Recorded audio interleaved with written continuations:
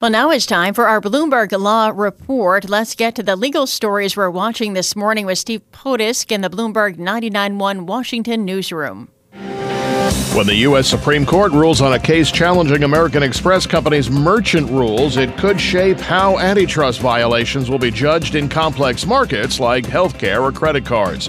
Companies that want to introduce new digital currencies into the marketplace may have to brace for scrutiny from a new source, the Commodity Futures Trading Commission. And Verizon Communications will pay $17.7 million to resolve FCC and Department of Justice investigations into whether it violated the rules of a program that subsidizes broadband in schools and libraries. Bloomberg Law. Everything you need, all on one legal research platform, including guidance, analysis, and Bloomberg Market Intelligence. Find out more at BloombergLaw.com.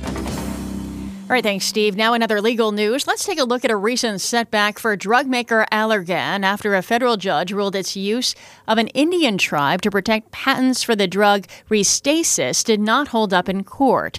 Here with more on this story is Bloomberg Law host June Grasso and Greg Stohr, speaking with Rutgers University Law School professor Michael Carrier and Bloomberg Intelligence senior litigation analyst Ode Gersbacher.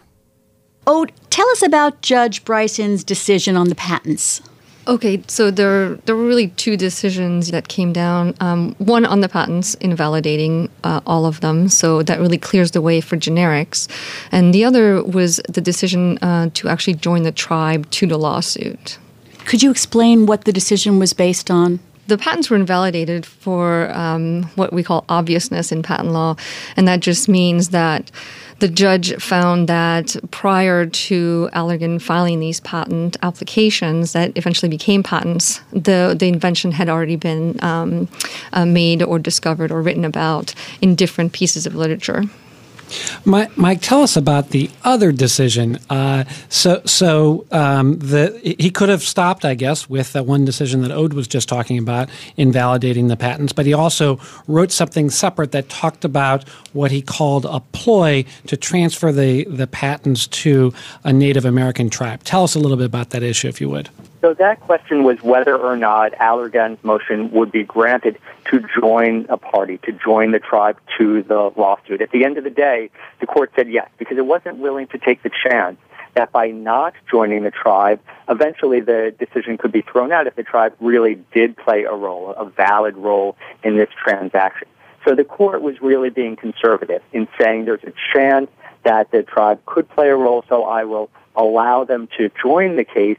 But in doing that, the judge was as clear as I have ever seen in a court opinion that this is basically a sham transaction, and there was tons of language that made that clear.